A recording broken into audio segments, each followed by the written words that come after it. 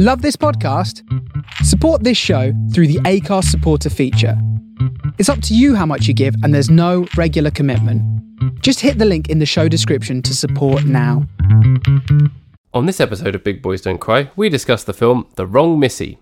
You don't have to have seen the film to enjoy the podcast, but if you do listen without having seen it, just be aware that there may be spoilers. Enjoy.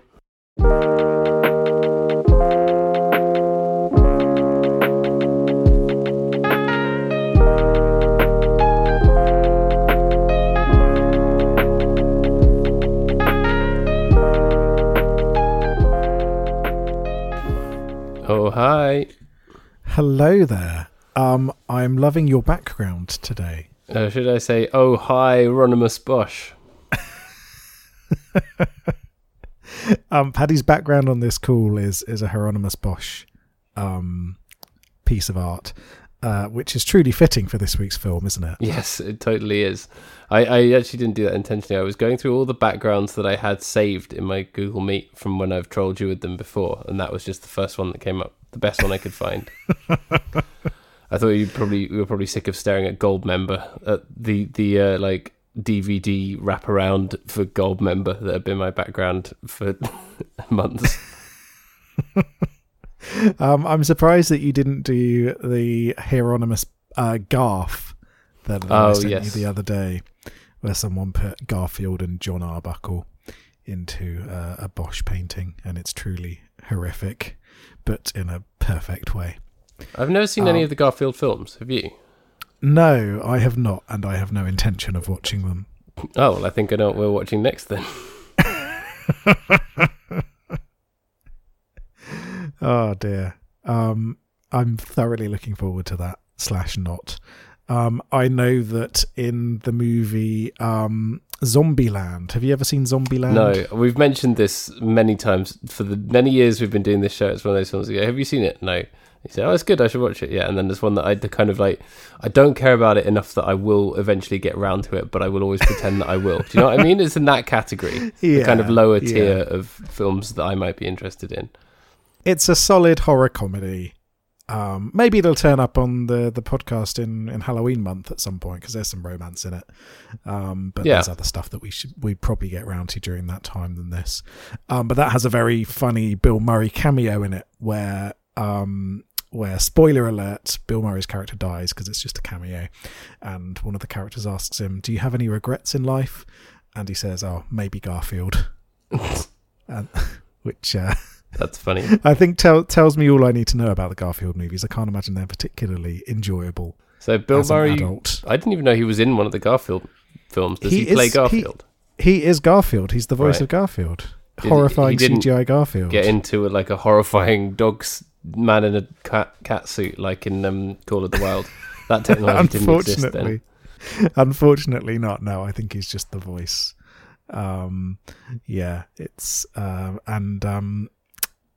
What's his face from Road Trip is John Arbuckle. Who from Road Trip? Tom Green. The main guy. If only, no, the main guy from Road Trip. Tiny kitten swimming upstream. Meow, meow, meow, meow, meow. Yes, it's I've forgotten his name, but the main guy from Road Trip. Breckin Meyer. It came to me. Yes. It's a distinctive name. Even though when we watched it, I was like, I've never seen that guy in anything else. And yeah, so clearly I've definitely never seen Garfield. He's in Clueless. Oh yes, that's right. Iconic rom-com that we covered in like episode 3 or something of this podcast. It was very early on, yeah. May even have been single digits, single figures. Yeah.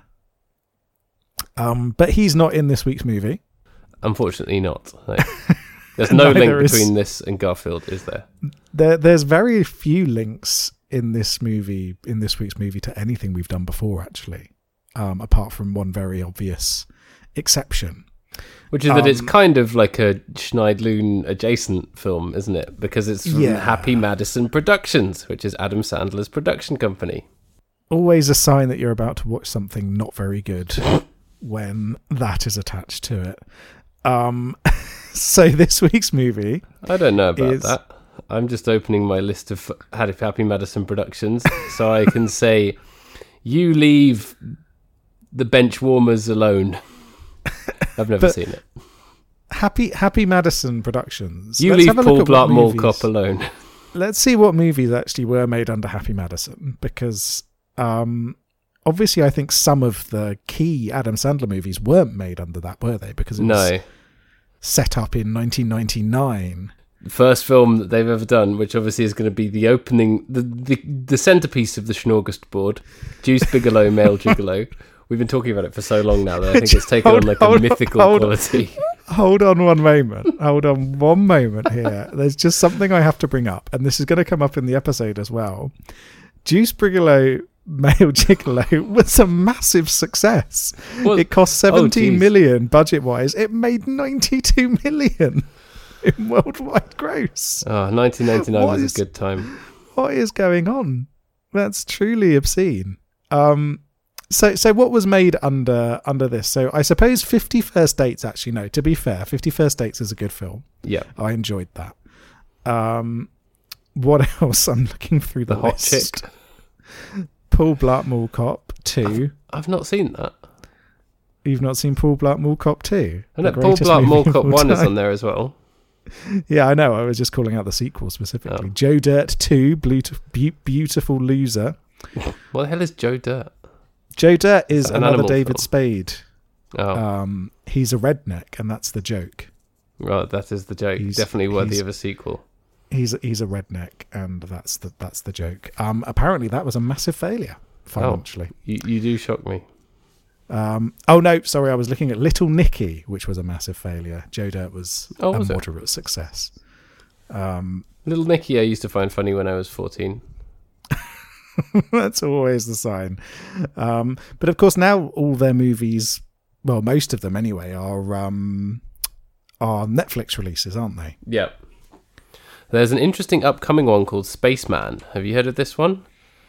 No, is he a spaceman? Yeah, so Adam Sandler's a spaceman, but it also stars Paul Dano and Carey Mulligan. And it looks reasonably serious. It's based on a book called Spaceman of Bohemia.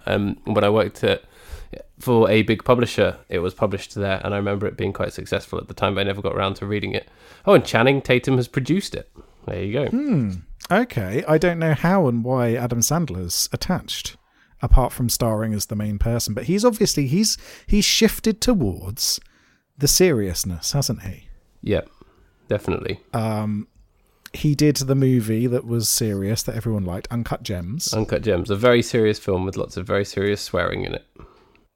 That's how you can tell it's serious, when the swearing is serious swearing and not comedy swearing. Yep. That's how you know you've got a real movie, is when they're saying fuck instead of fuck. Which is the comedic way to say the word. It's all in the way you say it. It is. And then he's had another one that's just come out, which is about seriousness as well, hasn't he? Has he? Yeah. It is called Hustle. And it's about sports. I think it's NBA, and he's a sportsman. He's a scout who does sports things in basketball. Oh, this looks all right. It's done all right, I think. I think people have moderately enjoyed it. Yeah, that's cool. So yeah, he's making serious stuff now, which is interesting because he will always forever in my mind be tied to Jack and Jill. Yeah, he will always be Billy Madison to me. He will always be like a 15-year-old kid with like a hat with a propeller on it on his head, even though that's not what he actually wore in Billy Madison, but that's what it is in your imagination. That's what it's always that of him holding up a bag of dog poop and going, here's a nice piece of shit. I think the wedding singer is always going to be him to me. Yeah, I like The Wedding Singer. That is. I think that's the quintessential Adam Sandler movie for me. Yeah. But who knows? Maybe Spaceman Sandler will be the winner. Yeah. Maybe that'll completely change things. And maybe it will stop everyone talking about Punch Drunk Love as being the only good serious film that he's in, because it's rubbish. I really did not like that film. Well, it's not rubbish. It's like, you look at it and go, I can tell that this is good, but somehow it's still not enjoyable to watch.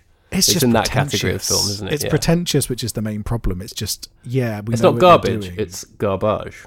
It's garbage. Is what it is. But he also did Funny People, which I've heard is good, which is a sort of comedy drama-y thing, isn't it? Yes, I've not seen that. Which I've heard is good. It's Seth Rogen as well, isn't it? And Judd Apatow did it.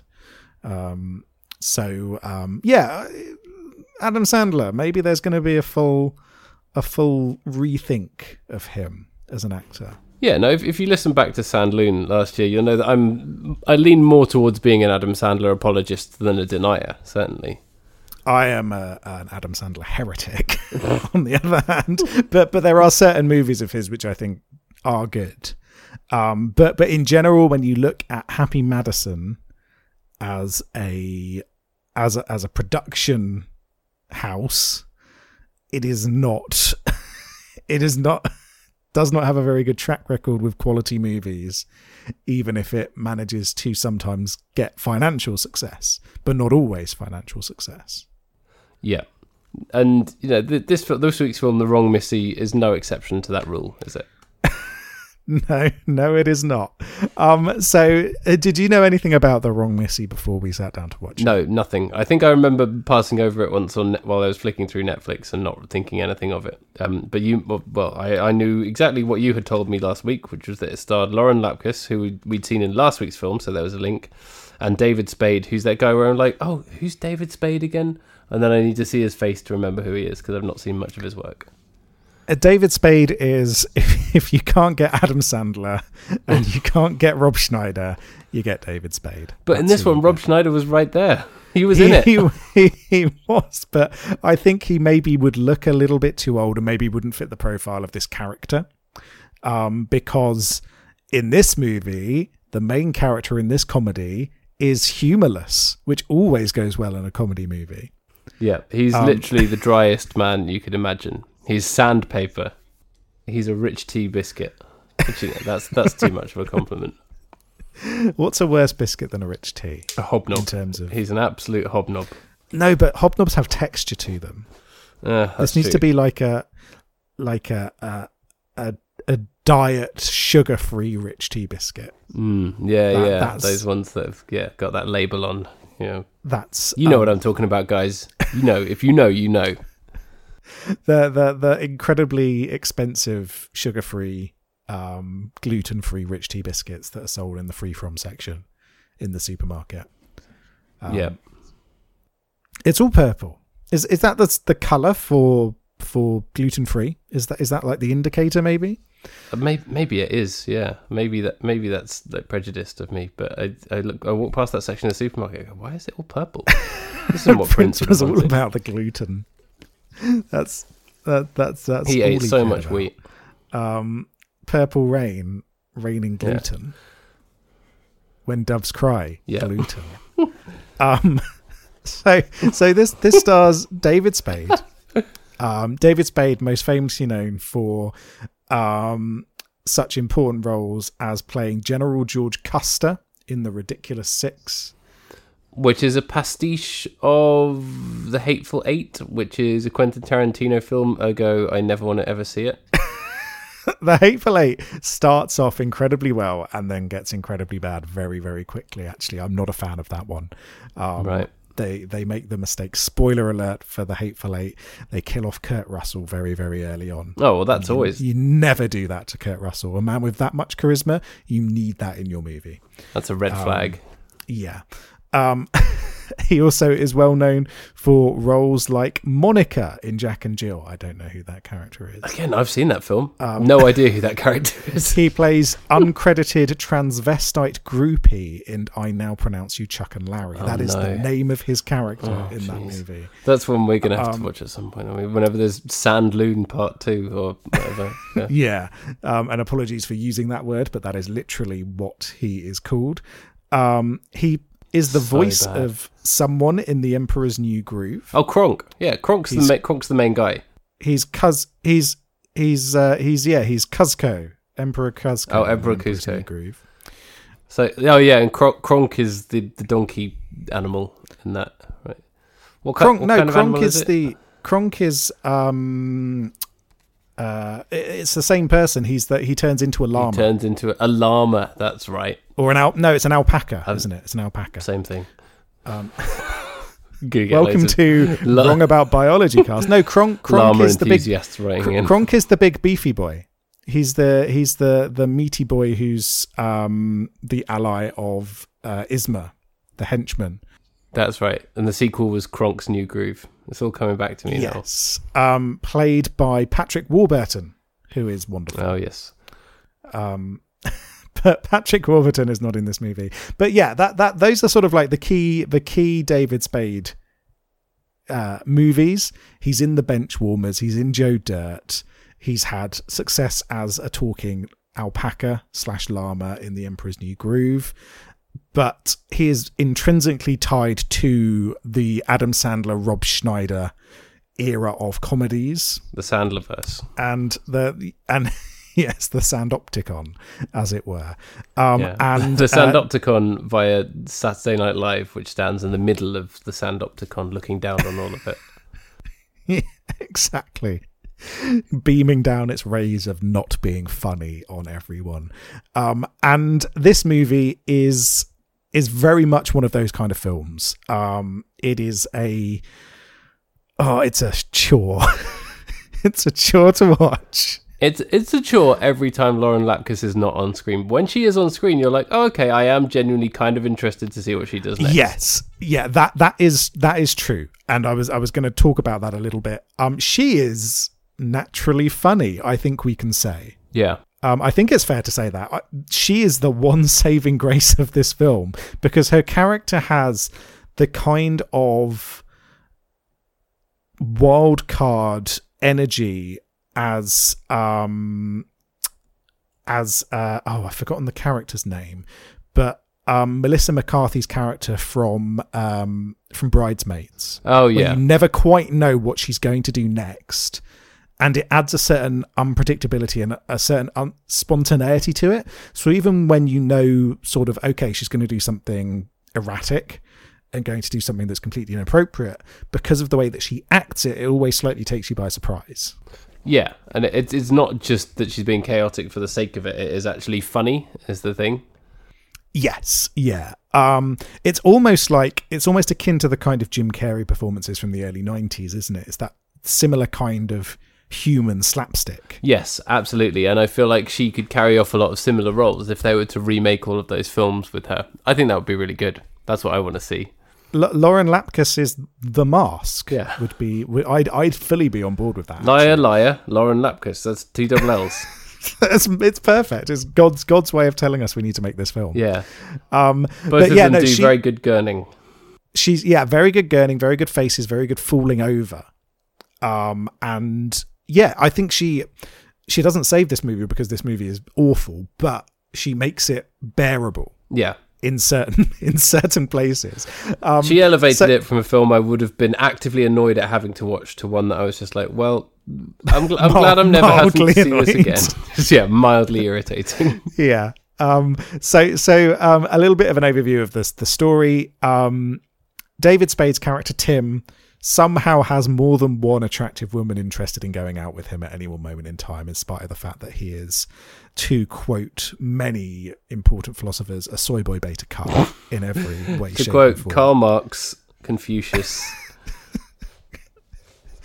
and Jeremy Bentham referred to Tim from The Wrong Missy as a soy boy beta cuck. His character is humorless, dry, boring, entirely predictable, and he's got a weak chin. He's got weak shoulders. Yeah. I'm sorry. He's wet milk. I'm sorry, Tim from The Wrong Missy, but you are wet milk, to coin a phrase. He is incredibly poor as a character, just a very boring character. And David Spade can only work with what he's been given script-wise, right? But you still felt like he was phoning it in. Yeah, and it's weird because he's known for giving these much more energetic performances than this in certain other roles, like Joe Dirt. It's a very caricature-based performance. So this is kind of a bit odd from a David Spade performance. Yeah, for an SNL guy who they mostly do character stuff, it's like, well, this is very dull, very dry.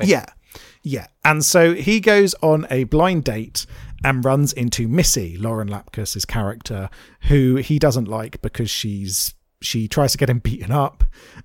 She talks about inappropriate things, and then he tries to escape through the toilet, and she makes a poo joke, which obviously is the sign that she is not a right woman for a stand-up man like Tim Morris.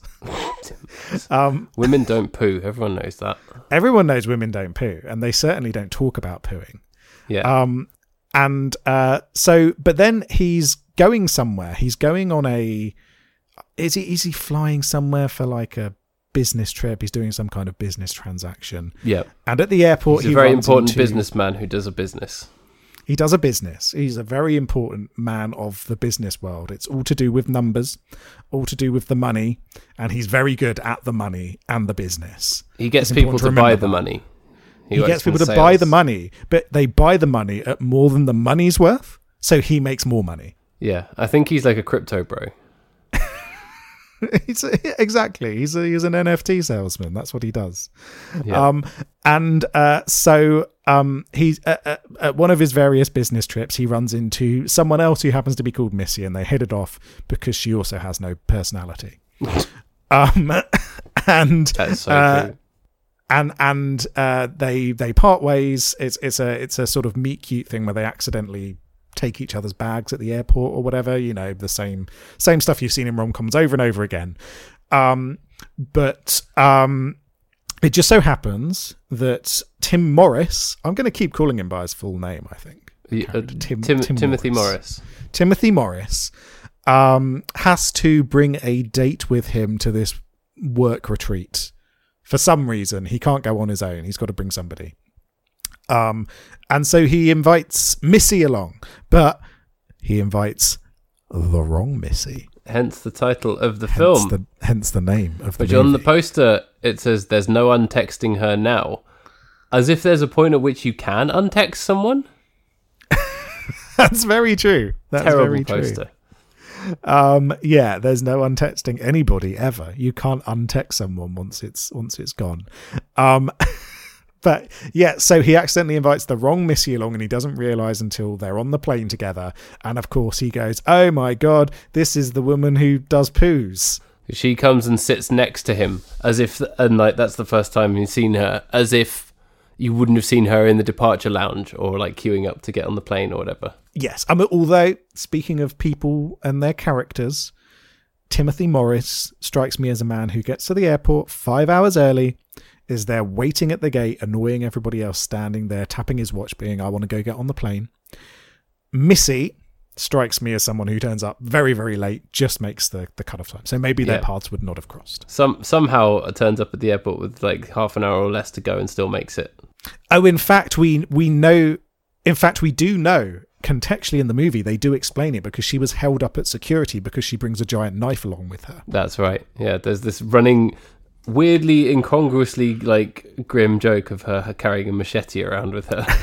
Yes, which never has any point in the plot. I was waiting for a moment when the machete, like when they were being attacked by the shark. There is a shark attack scene in this movie, everyone. I thought she'd dive in with the knife and try and swipe at it or something, but no, it never comes up. No, never. There's a lot of stuff like that in this film, isn't it? That kind of also elevates it from being mundane to being actually weird, but not in a good way. Yeah, it's weird in a way that this movie is not structured like any movie should be, but not in a way where they're breaking those misconceptions in an interesting way, in a way where it's just been written badly. Yeah. Unfortunately. So they go along. Let's have his boss have a sort of Madness of King George thing going on throughout the film, culminating in him pretending to be like King Triton from The Little Mermaid. I've skipped ahead, I know, but so that was the way I actually liked. You liked the King Triton boss angle. Yeah, I can see that. So then of course, yada yada yada, they don't get on, slapstick happens, and then he realizes actually she's quite interesting and she does something to benefit him, so he immediately then becomes more attached to her, because the only thing... What does she do? She save his life from a shark or something? No, she hypnotizes the boss to like him. That's right. That's the turning point. Or did she save someone else from a shark, or give someone CPR? There's something where she does she saves like, she's an okay person now because she did a nice thing. She literally saved someone's life, and that's the first time that Timothy Morris can ever see anything good in her, when she saves somebody's life. And then she then hypnotizes that same person, and Tim thinks, oh, this has benefited me in my businessness, in my business transactions, therefore I like her now. But then, of course, it all falls apart because it has to, where she finds out that she was, in fact, the wrong Missy, and then it all culminates in a very, very limp ending. It's all tied up extremely quickly while people fly on a plane to that Vampire Weekend song that's always on those kind of scenes. It's a vampire weekend, Saturday with Dracula. That song, yeah. That one, yeah. You know the one. My Weekend's a Vampire, that one. Yeah. Anyway, right. No, so I like that Vampire Weekend song. I can't remember what it's called, but I like it. It's called Weekend with Dracula. What are you talking about? Weekend with Dracula. Sucking all your blood. That's the one. Yeah, that's the one. But the end of this movie, sorry, we're not going to talk about things chronologically. The end of this movie is one of the most irritating things because you have got Vanilla Ice. No, even before that, you have got the wrong Missy right here, who has been shown throughout the movie to be really impulsive and chaotic, and that strange, elaborate things happen when she's around. Now, I was expecting, and I was kind of looking forward to it in this film, that when she found out about the fact that she was the wrong Missy, that she was then going to go and break the hypnosis on the boss at a very inopportune moment when everyone was around, and chaos would ensue, and there'd be all sorts of stuff. There'd be a man on fire, there'd be everything going on, because that's what was in keeping with that character. And it felt like it was this culmination of the longer that he kept this lie going, the worse it needed to be for him. But that never happened. When she found out, she just left. And then there was just real damp squib of an ending where he apologizes and she accepts it. And it's like, well, no. Where's the Missy energy gone? No, of course, because a romantic comedy could never show a man actually losing out in any way, or actually losing anything, or actually facing the consequences of his actions. No, and the only thing that happens is that he says the word, the code word to stop the hypnosis, and then and then he loses his job, and that's how it ends for him. But he chooses to do that as opposed to having that chaos put on him by his own actions. He never loses ownership of the situation, and it's really frustrating because it's like, no, he needs to have his comeuppance properly for being a bastard. And that's but the never thing. Does. Even though the premise of the whole film is that he's ended up in this chaotic situation that's like a real problem for him, it's still actually somehow all in service of him getting what he wants romantically. Yeah, and it's weird because his character is not very likable at all. And so for that kind of sympathy to work, where he's in the situation with someone who is very different, you kind of need to have the sympathy for his character in some way, but you don't, because you've got a businessman, you've got sugar-free rich tea man surrounded by other irritating business people who have nothing going on. Their favorite band is Oasis. Yeah. Stereophonics fan convention. Yeah. The Stereophonics fan convention, right? And in the middle of all that, you've got two characters who have personalities. You've got Jack Winston, the evil megalomaniac boss who is funny and wants to do things like go shark diving. I thought he was a great character, and I wanted a whole film about him. Yeah. And then you've got Missy, and so you've got these two wild cards in there amongst a sea of beige. Why are you going to root for the beige when you've got characters with actual personality? Because that's what gets your film onto Netflix, I guess. Speaking of Netflix, did you see? We are definitely living in the dystopian future, by the way, Paddy. Did you see today that Squid Games? Yes, I have not seen it, but yeah. They are doing a real life one. Not where people die. It's Squid Game, but it is a real life game show being made by Netflix where 456 players compete for $560,000. And it's like, okay, well, the whole point of the original movie was a critique of capitalism and how this kind of thing is abhorrent and terrifying. And Netflix have just decided, we're just going to completely miss the message of this show that we put on and just do it for real. Oh, good. It is also worth noting that Netflix is, of course, in deep financial trouble. They've made a series of very bad missteps. I'm sure it hasn't helped that they've had a creative brain drain because they kept making transphobic stuff and everyone who was intelligent at the company quit and moved into different jobs. And obviously they've then been churning out dog shit for a while. Sorry, Netflix, but you have. Why are they now spending at least $4.5 million plus all of the production costs of the show to create this game show? Yeah, that's a really bizarre move, but people will watch it, won't they? You know that's going to be the show that everyone is talking about when that comes out. And we are living in Black Mirror. And we are in Black Mirror, yeah. But are people going to sign up to Netflix or maintain their subscriptions because of the Squid Game show? Is it not just going to appeal to people who watch Squid Game? Yeah. And then to the subsection of people who watch Squid Game who didn't realise it was a dystopian fiction about capitalism. That's the problem with subscription models in general, isn't it? How do you actually get new people to sign up? And that's the thing, is when you're beholden to shareholders, you need to keep expanding and expanding and expanding. And that's the problem that Netflix has fallen into, is they're creating these things, thinking about how they can outplay the market and get more subscribers in to keep their shareholders happy, to keep their board happy. Whereas in fact, what about having a quality core content that maintains their current user base as opposed to dropping users? Because I don't see this as being the kind of thing that expands, but I also don't see it as the kind of thing that actually is a benefit to the existing people they have in place. No, and do you think they're trying to do too much? Is it all sort of they're trying to churn out too much content? Should they just focus on a few things and do them really well, and that'll be enough to keep subscribers? I don't know. I'm not an expert in this kind of thing. Yeah, I think Netflix, if you want to find out the answer to this, hire me.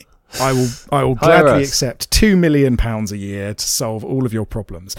Partner with Wolf Boy Productions. Partner with Wolf Boy Productions. Create all of our movies. We've got Wizard Cop 1 through 8. We've got A Present for the President, starring Matthew McConaughey, who actually is going to run for president soon. Who is inevitably going to, isn't he?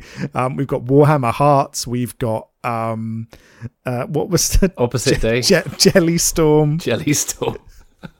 Opposite Day.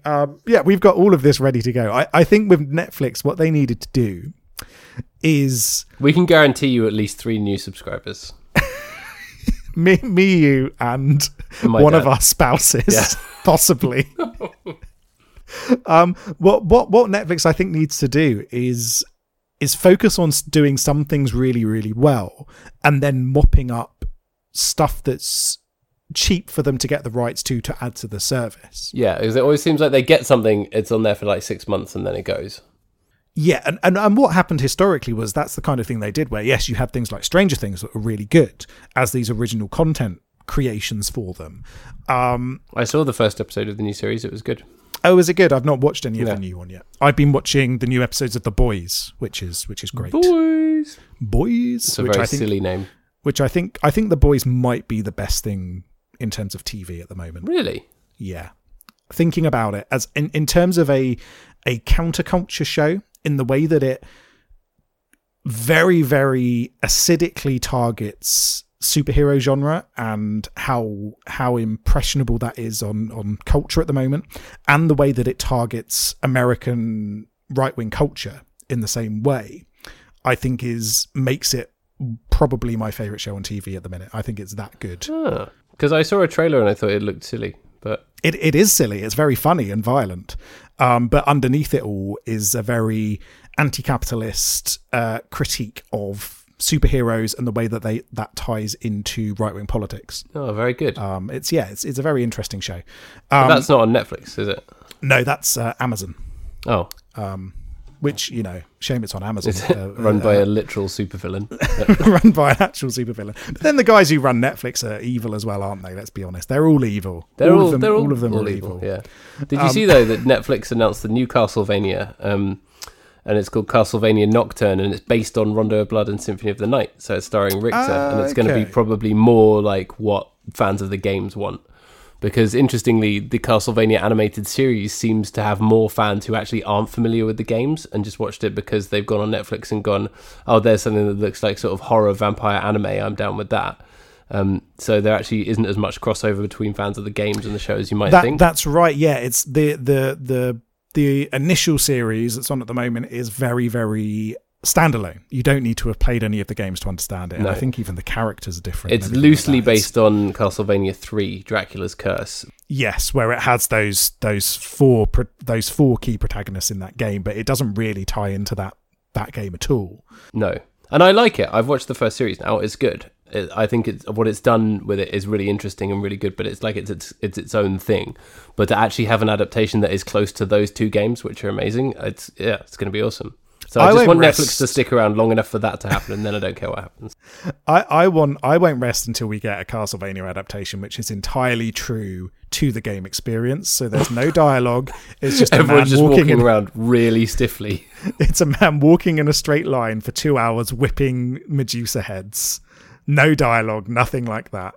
That's all I want. Occasionally gets knocked back into a pit and dies. Yeah, exactly. And then inexplicably is alive again. That's what I want from my Castlevania adaptation. How dare you adapt anything from the source material? I want things exactly as they are in the source material. And eventually Dracula's there at the end.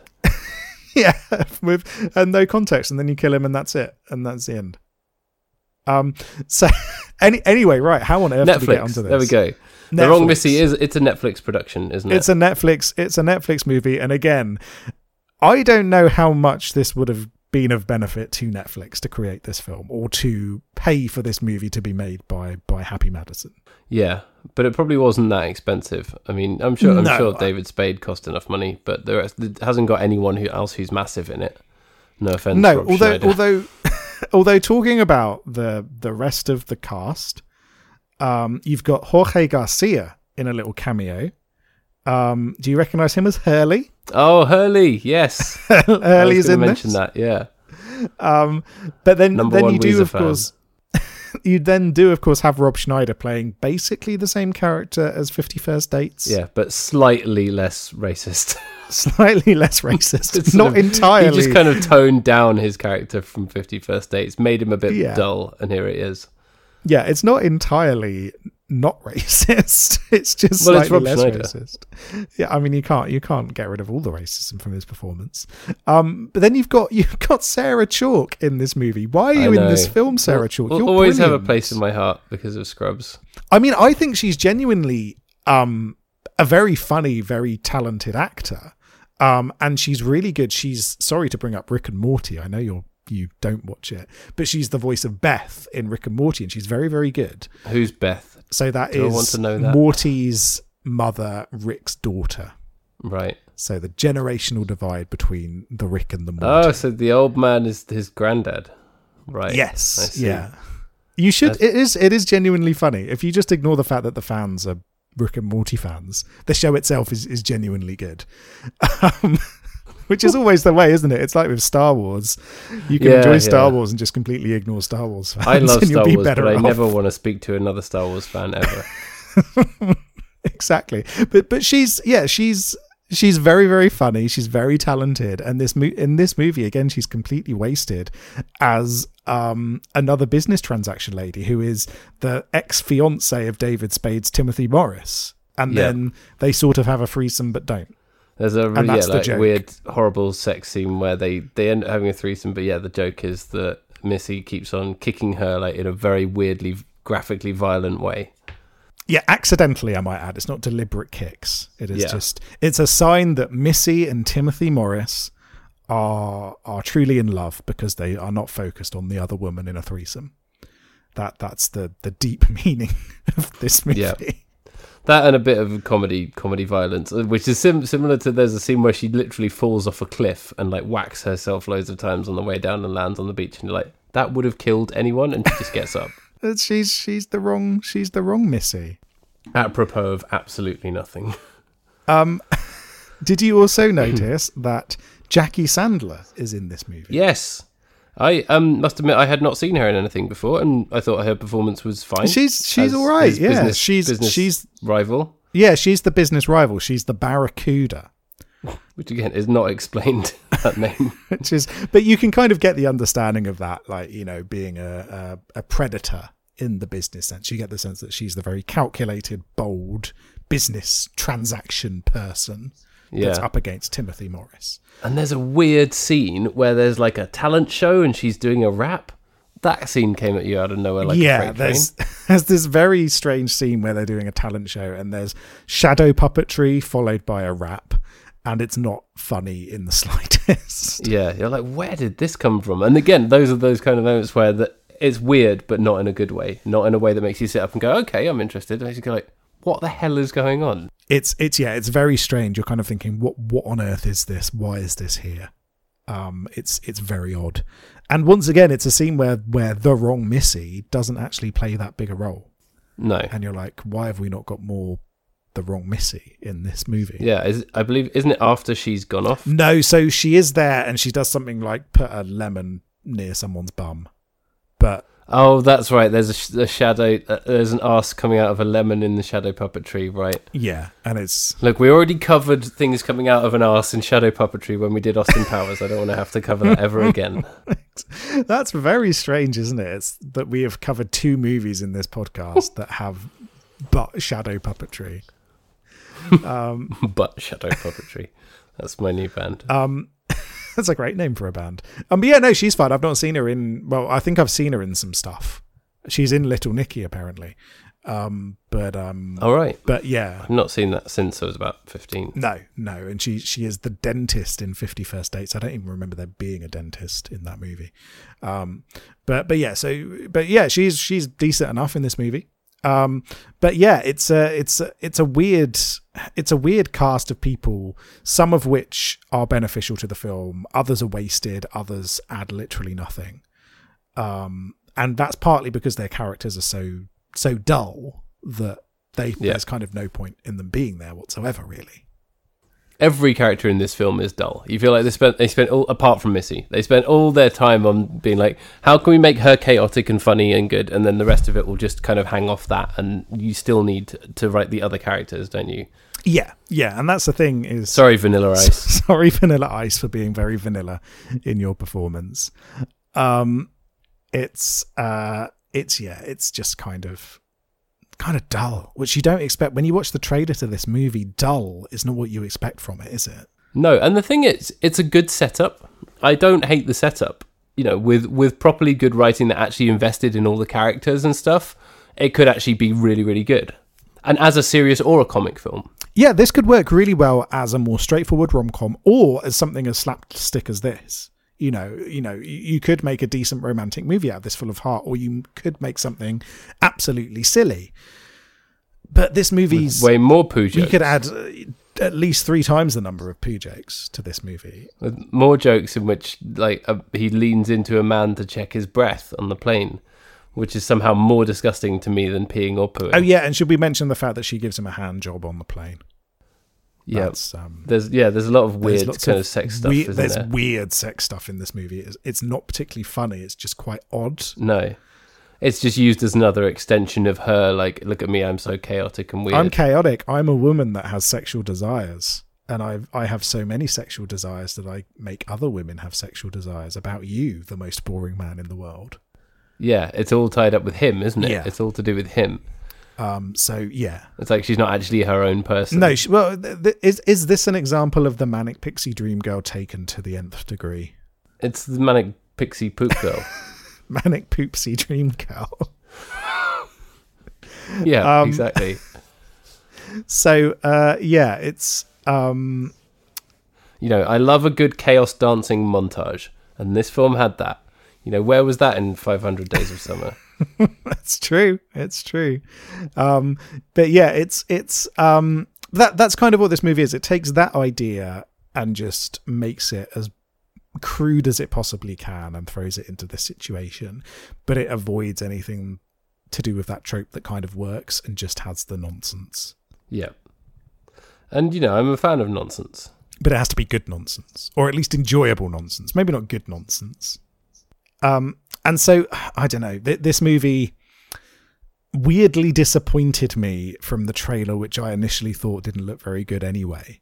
But there's moments which elevate it slightly, and it's mainly Lauren Lapkus, let's be honest. She's the one that elevates this to a level that it beyond what it should be. But then when it doesn't actually live up to creating the chaos that character could provide, it really then just becomes an absolute chore.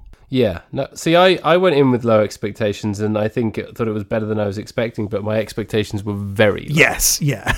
It's better. It's better than I thought it was going to be, but at the same time, it's mildly disappointing because of what it could have been, if you know what I mean. Yeah, definitely. No, you can sense that in there is the kernel of a good idea and a fun and well executed film, but it doesn't give you that. So we are the script doctors now. Let's put on our surgical gowns. Let's save the wrong Missy. How could we make this movie better? We're going to perform an autopsy. Where did this movie die? How could we have saved it? So what would you have done? How would you have changed this movie to make it a good film? I don't know. You have to. The problem is mainly, I think, with David Spade's character being so boring, isn't it? Yeah. You have to give him you have to give us a reason to care about the fact that he's recently singled, or about his job, or whatever. You know, maybe that's to do with like his family or his interests or something. You only need one or two scenes where it like actually explores his character rather than him just being a boring business guy. And that could make a big difference, right? Yeah, and I think they could use... I mean, Forgetting Sarah Marshall has almost the same kind of setup, but with a different focus, I suppose. Yeah. And they could use that as a template where... What if David Spade's character... Because the weird rap in this comes at almost the same time as the Dracula puppet musical. That's true. The bit at which the film suddenly becomes a musical and then isn't. That's actually kind of a trope now, isn't it? Yeah, that's come up in quite a few of the things we've watched. But you could even... Holmes and Watson You could even keep David Spade in this role if you wanted. I think he could pull off this thing, although I'd rather have less of an age gap between the two leads, if I'm perfectly honest. And I wouldn't want to recast Lauren Lapp, because I think that character and that performance you can do a lot with. But what if you had him as a boring man who has weirdness who he hides from the people around him? What if he has really... What if he has really strange hobbies that he's really passionate about, which he doesn't talk to anyone about? So what if we've talked about Warhammer Hearts, what if he's a really big model painter in his spare time, but he can't talk to the people at work about it because they'll think he's strange and a nerd and everything like that? And he needs Missy to bring him out of his shell. Yeah, and so, you know, the You know who's a big model railway enthusiast, by the way? David Spade. Well, I don't know, maybe. No, Rod Stewart. Oh, really? Did you know that? Okay, I did not know that. He used to take his model railways on tour with him in a separate van so that he could work on them when he wasn't performing. Oh, I don't care for his music, but I love that. That's really cool, actually. I like that. Maybe he is a train man. What if he's a train watcher? Yeah, that could be his passion. I'd go for that. And so he doesn't talk about it with anyone, but then you know, it doesn't come up in the initial date with Missy, but they have these conversations where they talk about, oh, you don't care about anything, why are you so boring, why don't you have any passions? He's like, I have passions, and then he admits it, and then looks through his phone and shows her all the photos of the trains that he's taken photos of that he's seen.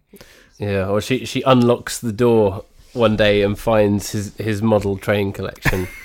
Yeah, exactly. But then looking at it on the phone can then tie into her finding the wrong Missy stuff, in that maybe she's looking through at the photos when he's having a shower or something, and then accidentally pops onto the messages, or maybe a message pops up from his best friend, the incredibly annoying, boring man, who I can't even remember who plays him. He's not worth talking about. They always have a best friend at work, don't they? Yeah, the best work friend. Because it all just has to happen at work. No one actually has a life. No, exactly. So maybe it's something like that. Maybe he's got these hidden things that he's passionate about, but he can't share them, and they talk more about that. It's more of a collaborative, emotional thing than a transactional thing, because that's what's at the heart of this movie. Is it's transactional rather than emotional. Their connection. Yeah, that's why it doesn't, as a romance, that's why it doesn't work and why it feels unsatisfying, right? Because it feels transactional. But at the same time, I think it would be really good if this movie did more about how being in a relationship with Timothy Morris would be of benefit to Missy. Yes, as exactly. well, because at the moment, what does she get out of this relationship with Timothy Morris? She doesn't really get anything apart from going to a fancy place for a holiday. Nothing. And you feel like it's all just because she seems to need somewhere to unload all of her chaos. Yeah, and so maybe there's something else to that, where we can have that kind of emotional connection between them built there, which actually explains why she would be interested in Timothy Morris as a human being. Yeah. Definitely. You know, that's the kind of thing we need from this movie, because at the moment it doesn't have that heart to it that it really needs. But apart from that, I think the general setup could work really well, and you have the opportunity to turn this into a really stupid, slapsticky chaos movie that it just doesn't create at the end of the day. It really fails to do that. Yeah, and it's very much a missed opportunity. Yes, yeah, 100%. So is there anything else you want to say about this film? No, I don't think so. I already talked about Vampire Weekend. Just another shout out to Jeff Pearson, who plays his boss, who I don't think I'd really seen in anything else, although my filmography tells me that he was in Jack and Jill, but I can't remember him. He's somewhere in Jack and Jill. There we go. Yeah, I've blocked that film from my memory. But no, him doing his kind of Madness of King George thing was fantastic. Yeah, I enjoyed really that. Good. I enjoyed that. I just wanted to highlight this movie did not do very well with critics or audiences. It received a 33 on average out of 100 from critic scores, and also received negative reviews from audiences as well, which is, you know, it's a bit of a shame. But sounds about right. Sounds about right. In terms of the negative reviews, there's some mean stuff said. So our boy Roger Moore, no relation, says not that one. Spade practically cringes through this thing. Not a good look when you're a high mileage 55, which is not particularly complimentary. No, I think that's a bit ageist, but the age gap is a bit strange in this film, It is a bit odd, the age gap. You'd have thought that they could have had someone who was a bit more age appropriate. Barry Hertz from the Globe and Mail says, overriding everything is a profound sense of laziness. Jokes do not land here so much as they ooze forth slow and noxious. But there's some which are a little bit closer to home in terms of how we feel about some aspects of the movie. Here's one from David Hughes at Empire saying, the wrong miss here is a little hit and miss, but it's funny and inventive. I disagree with that. But it does say Lapkus is good enough to make the word zany tolerable again. And I think that is true. I think her performance is basically the thing that tries to save this from absolute failure. And Variety said it makes you want to see what Lauren Lapkus's next act is. Yes, that's true. I genuinely I want her to be in loads of stuff, and I want her to be successful, and I want to see her doing her thing. Yeah, and she's been in a fair amount so far. I'd love to see her be the lead in something else. Yeah. She's in Star Trek Lower Decks, which I don't know if you've seen. No, which is the animated comedy Star Trek series, which is quite funny. Ah. She's in Orange is the New Black as well. For a fair few episodes as well. So she's been in bits and pieces already, and of course she's in Holmes and Watson, the greatest movie of all time. Yeah. But I'd really like her to get a really strong lead performance in something again. I would love to see that, because I think there's a lot of comedic quality there that deserves to be the focus of something. Definitely. So a little bit of trivia for you before we round this out. Did you know that this movie has lots of people related to Adam Sandler and Rob Schneider attached to it?